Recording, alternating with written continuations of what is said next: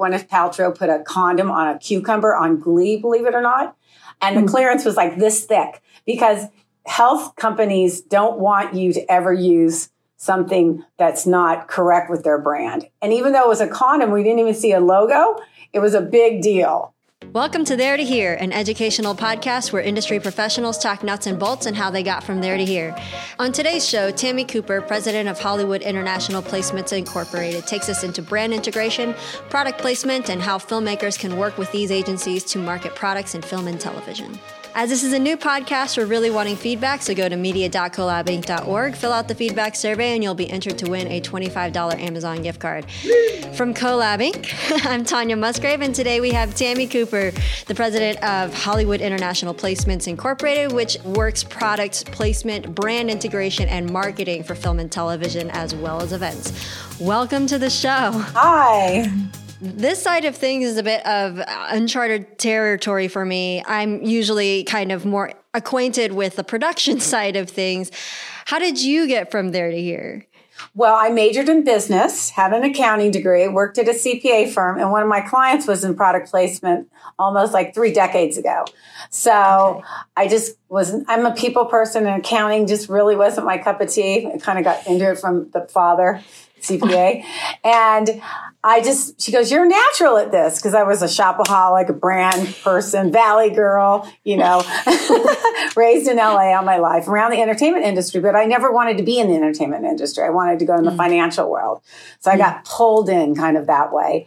And basically, I'm also a member of SAG and AFTRA. I've finally become like an actress, doing voiceover on shows like Ray Donovan. So we like to support the shows that obviously we know people we have close relationships with and things like that. With your particular background and not necessarily having a background in film, was it hard of a transition? I want to say I backed my way self into the industry and knowing production and working and, because then it became a branding world. And, we started out, there was just faxes in the industry and Polaroids.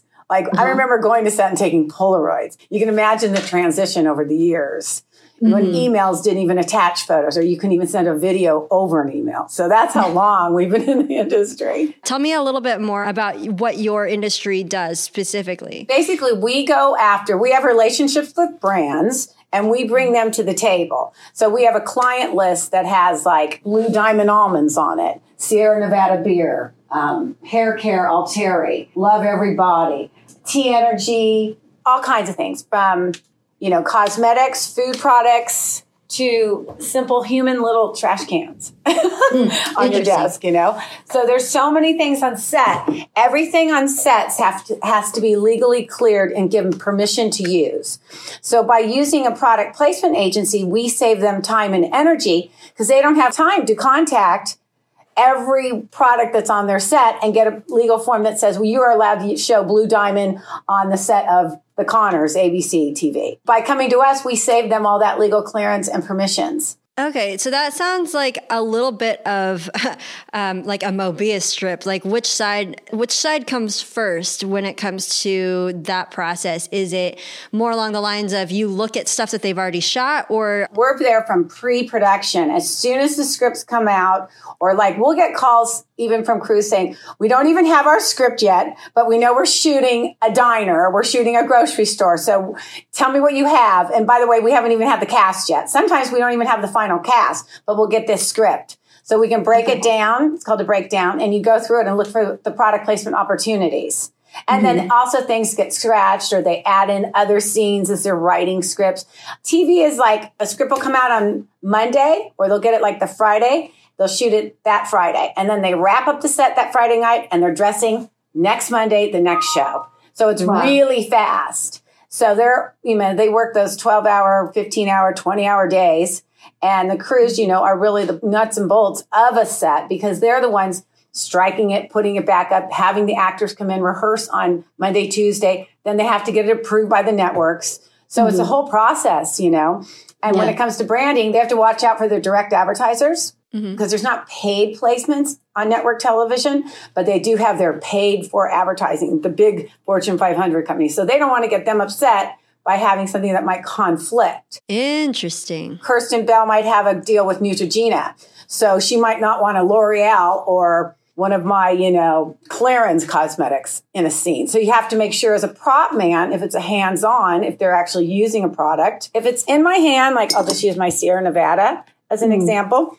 So if they're holding it, it's property master department. But if it's sitting on a counter, that's set dressing. So there's 2 departments we work with just for set and prop. I mean, unless it's a small production, but in general network television, it's property department you work with, set decorating, and then you deal with legal clearance and permissions. If they have a thing that they need to get approved, especially magazines, believe it or not, are one of the biggest things because you have the photographer image that you have to have cleared. Sometimes you have a celebrity on the cover.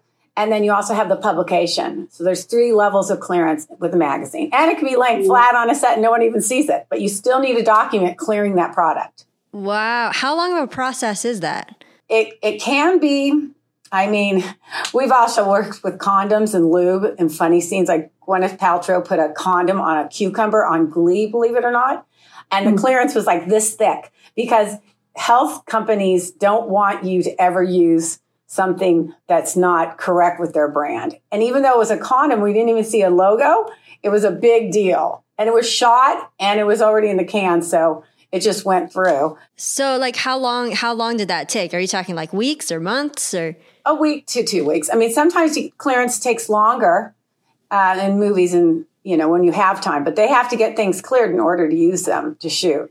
So it's usually a week. All right. So you had mentioned that there are no paid placements on network television. There have been, but normally it's not. There's a big rule with shooting network television. Do you work with films much? Yes. What's the difference, I guess, between network and film? Are there many differences? There's a whole department at major studios called production resources, and they are looking for deals all the time. They do like Ford deals. They do Ford and Ferrari, to use that as an example. Like obviously it was written into the script. So we have organic placements where obviously Ford and Ferrari, but then you'll see like champagne, or it could be a beer client, a water client. Obviously there were payments there, and they don't disclose those, but you can kind of tell sometimes. And it varies. Sometimes they're organic. Sometimes it's an integration. Sometimes there's a full circle, like Marvel will come to us and say, we want an integration to be done. And they have strict, because it's Disney, they have strict nutritional requirements on the food products, for instance, that are involved. So they'll want a media buy, they'll want print advertising, they'll want licensing, they'll want in-store promotions, they'll want print promotions, then they'll want maybe some direct advertising promotions. So there can be a full circle that's related to the product placement. How much would a filmmaker expect to have to pay for these kinds of services, or be paid for some of these placements? The big studios obviously have legal departments and people set up in departments just doing this all day long.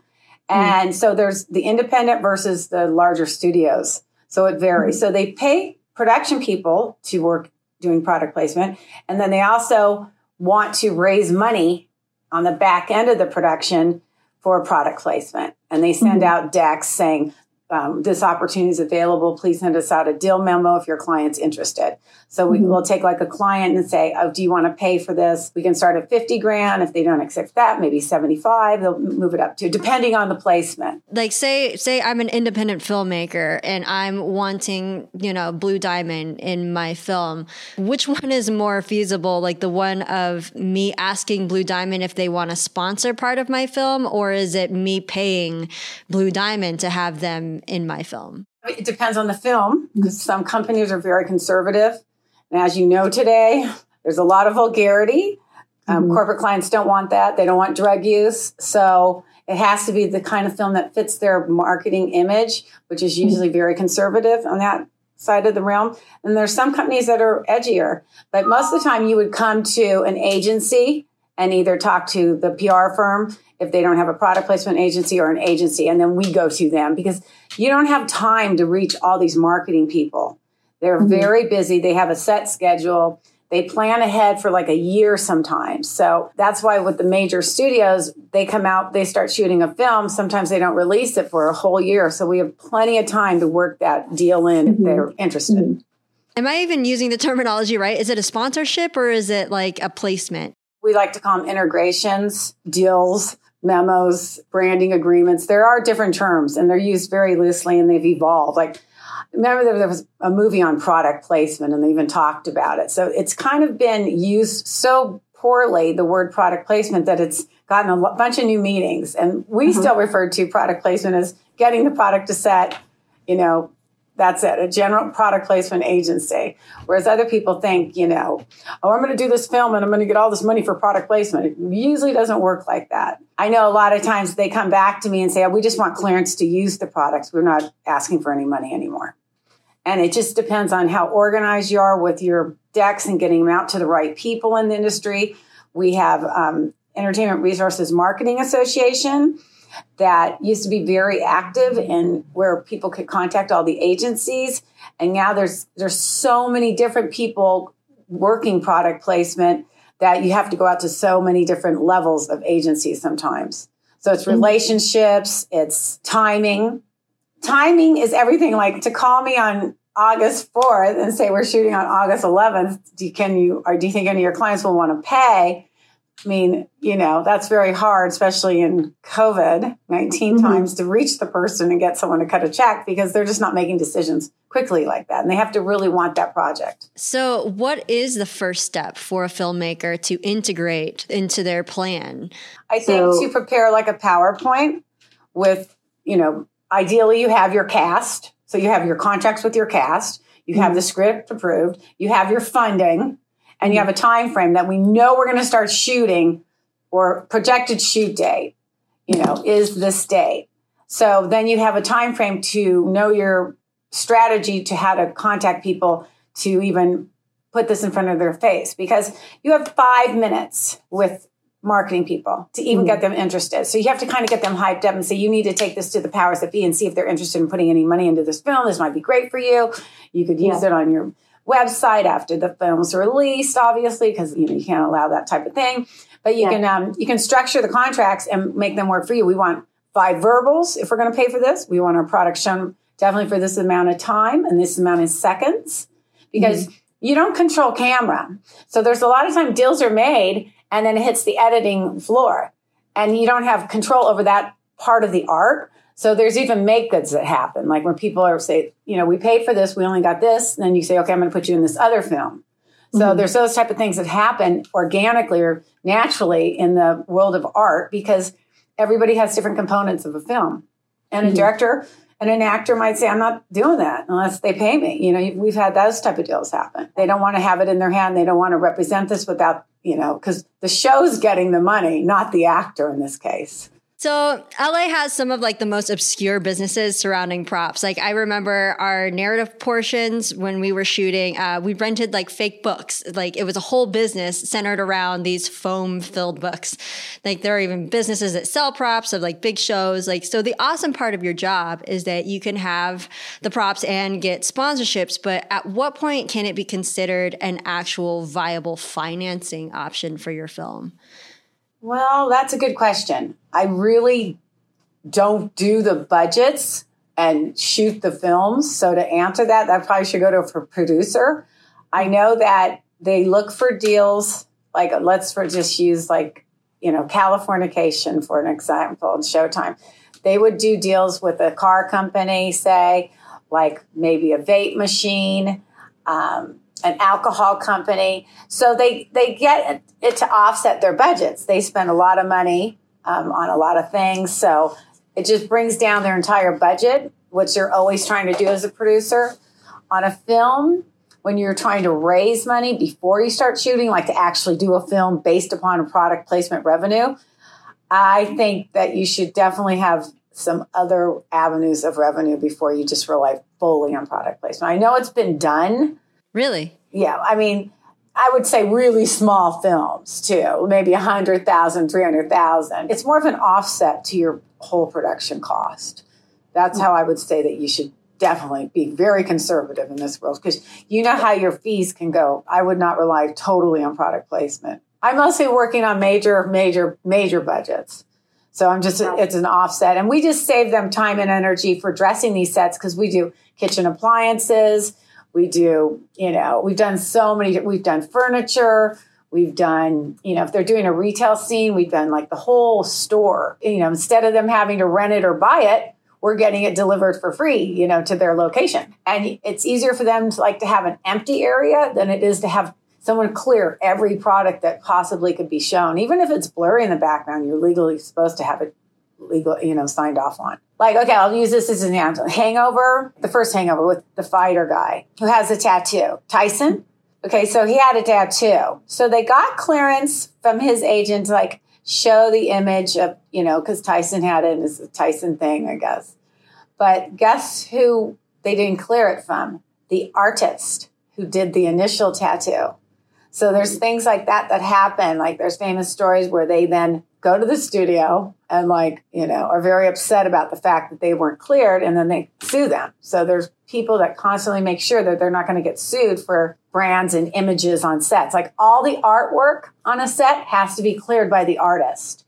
So there's art rental houses that just rent art to the studios, or sometimes they sell too, but most of the time it's a rental because they save money and they have it on the set and then it's scrapped and then they return it to the rental houses. So we have art rental houses, we have book rental houses, we have, toy rental houses. So there's all these things that, they show periods too, if you're doing a period piece, especially to find the antique things that really establish a set and a period of shooting. So you guys are the ones doing the negotiating and the contracting rather than the filmmaker themselves. You're saving them time. Yeah. And they also sometimes they have a clearance person or a product placement person that strictly deals with that on a set all day long and makes sure that everything is cleared and they have paperwork on everything. All right. Say I wanted to employ a product placement or brand integration company as the filmmaker, to save all my time and everything.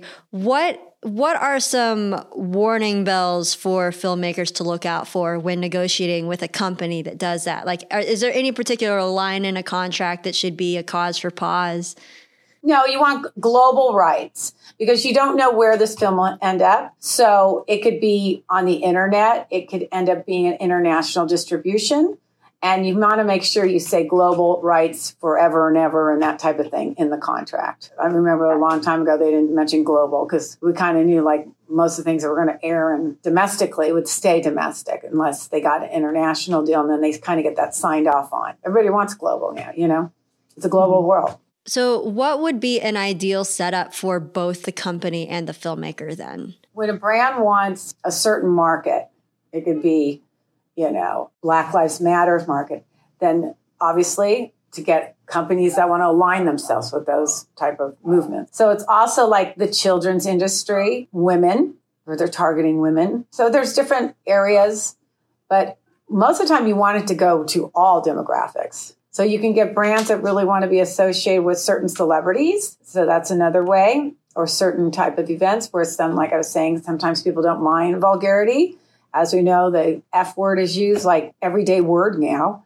So they have to be able to want that. And a lot of times they don't, because they're conservative, or sometimes they're edgy and they're yeah, let's go for it, And then sometimes there's violence, even if there's no vulgarity. So there are guns. Sometimes they're anti-gun. So a lot of times, there are guns shown and blood and gore and all that. So it has to be a brand where you align them together. And, the animal rights thing with cosmetics and not tested on animals. I've had products thrown off, I'll say, for the set decorator on 2.5 Men, Anne Shea.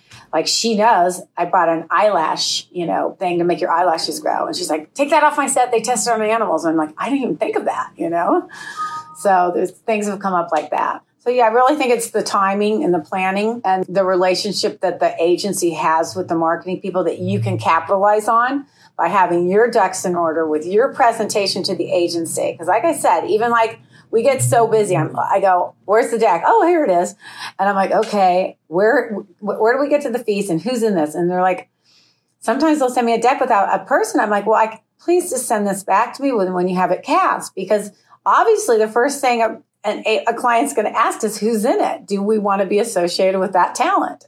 So you were talking about how things have evolved, with the climate of the industry where it is right now. Have things been picking up again? What are you seeing on the horizon for how this is going to go from here on out? But I think there'll always be general product placement agencies, because we're a small niche and we've all been around for years.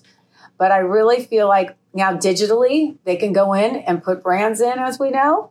they always said, this is funny, on Friends, that one day we'll be able to click on Jennifer Aniston's dress and go right to it, So we have had the internet and TV try to interact. But guess what? The biggest problem is, I think at the time it was AOL or one of those. They were kind of like going to work with the studio, and then everybody wants something. And I think they sold like flat screens at the end of one Friends episode, and they only sold like 30,000. This is like when flat screen TVs still like weighed a ton, But they were expecting a lot more.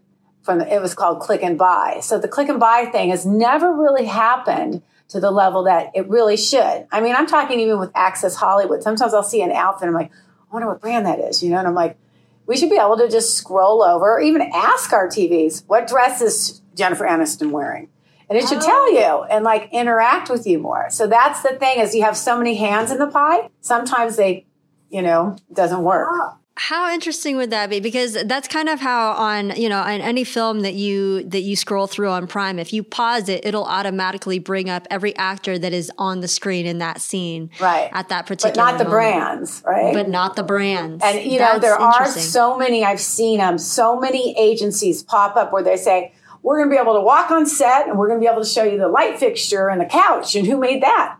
It never happens. And they spent millions of dollars like with these cameras and things. Then again, I think they do like a couple shows and it just dies. So they've tried to do it, but you think with the internet, working so closely with network television out, it's still not there. So we have some listener questions from our Insta and Facebook and Twitter. If you want to ask your questions to future guests, our handle on Insta and Twitter is Collabing Podcast. So when does a switch from product use go to product placement? AKA, when are they paying you to use their brand over you paying them or having to use generic things? Basically, that's why our clients come to us, is because we get their brands on without them paying a production. So that's why they use a product placement agency, because it's basically, we have the relationships and it saves them time and energy. They don't have time to employ someone to go around, basically to find all these production companies where so many pop up like they're here today, gone tomorrow. They don't want a product that doesn't look right. Okay, so this might be the same question, but like when can you keep a logo of a brand that you work with, and when should you worry about it? Like I've seen people obsessively Greeking out stuff on set, like if it's a Heinz bottle and stuff, but or it's it's so blatantly obvious, as in it's like sitting right next to the camera, that kind of thing. But when do you, like as a filmmaker, should I be worried about every single thing that's on set? But like, where's the line between where I can use things and get permission, or I have to pay to have this in my film, or they could actually pay me? Well, as long as you have permission to use it by going through an agency, you're cleared. So that's legal clearance and permission. So they sign off on global rights, and then they might, say specifically, we don't want it. Well, you have to use it in the way that it should be used. You had mentioned that you were there at the very, very beginning of the whole entire process. So you're working with these clients. At what point within the pre-production process, you even said people would send you decks without even actors attached yet. When is the most ideal time? I think once you get your financing and once you sign your actors, it makes you think of the most famous product placement thing as E.T., Reese's Pieces were invented because Mars turned that placement down. So they invented Reese's Pieces for that movie. And as you can know, E.T., everybody, I think they were a little upset once they see that Reese's Pieces came out, and it's never gone away because of that movie. Yeah. So the earlier, the better. It's especially if you want to raise revenue and you need the time and you need to get the right brands with the right entities. The last question that I have for you is, what questions should I have asked you? What new brands are coming out? Once again, like a lot of PR firms, advertising firms claim they do product placement, but we're really like a niche group of people that break down scripts on a daily basis, send out our client list, clear things all the time as I'm just signing legal clearance documents. So I know that when a lot of marketing firms say they do product placement, it's usually like 1 or 2 films a year, whereas we have dedicated agencies that do that, like the prop rental houses. So, I did have another question then. So what if they are setting up a film in, say, Atlanta? Would I still be employing an agency like yours out in LA, or? A lot of their art department people and clearance people are in LA and they work just remotely. Now with COVID, because of all the new requirements, it's going to be all deliveries, not taking clients to set. Like I used to take clients to set all the time. I'm not even going to set in a lot of times, but we ship to Atlanta. We ship to Canada for shoots. We ship, a lot of times we've taken, they'll load up a truck here that's going to Ireland and they'll load up like props here and then they ship it overseas. So that happens a lot too. Gotcha. So for filmmakers who are indie, are there particular prop rental houses that are more for like smaller independent companies, or they will work with anybody, even first time filmmakers? They'll work with anybody, and they'll have relationships obviously with the biggest studios in town. Alpha Omega just moved downtown. I went to their new facility. It is like literally a museum. It is so huge. With every piece of furniture, every chandelier, they're actually like, they have a huge inventory, like enormously huge. It's a block long, and 5 stories high. And they have, they have to have ample parking. They're right by LA Times building. They're absolutely huge. I think they might be the biggest now. And then there's specialty places that have more period things, or like the History for Hire has History for Hire. We use them. That's what I'm saying. So there's certain places that won't have those type of items. So you constantly have to go to your specialty places. I'm curious then how people find you or agencies. Is it like more on IMDb Pro, or is it more along the lines of just Googling? Googling. There's Debbie's books. There's Creative Handbook, or film guidebooks, the old fashioned, take it to set. Don't have to have a monitor in front of you. Can go through. And then it's on the Set Decorator Society of America. We have a huge business resource and member resource directory on there, which you can log on to that at setdecorators.org. And it's a huge resource. Amazing. So how can people find you? I'm in a lot of these directories, and then it's a lot of word of mouth. When you have a relationships for a long time, I'm HollywoodProps.com. So I think I come up there. I don't actually try to be the biggest. I was probably the first product placement agency on the internet and had my client list out there, because a lot of times they were very secretive about your clients. But now they're out there, and there's Branding Entertainment Network that does, huge things. So there's a lot of resources now on the internet, of course. Well, you have been extremely educational. I didn't know a thing about any of this. Thank you so much for your time. Thank you, and I look forward to hearing from you again. Thank you so much for joining us. If you enjoyed this interview, follow us right here and check out more episodes at media.collabing.org. If you have comments or know someone who would be a great guest on our show, send in your suggestions to Tanya@collabing.org. Tami, thanks again so much for your time. Be well and God bless. We'll see you next time on There to Here.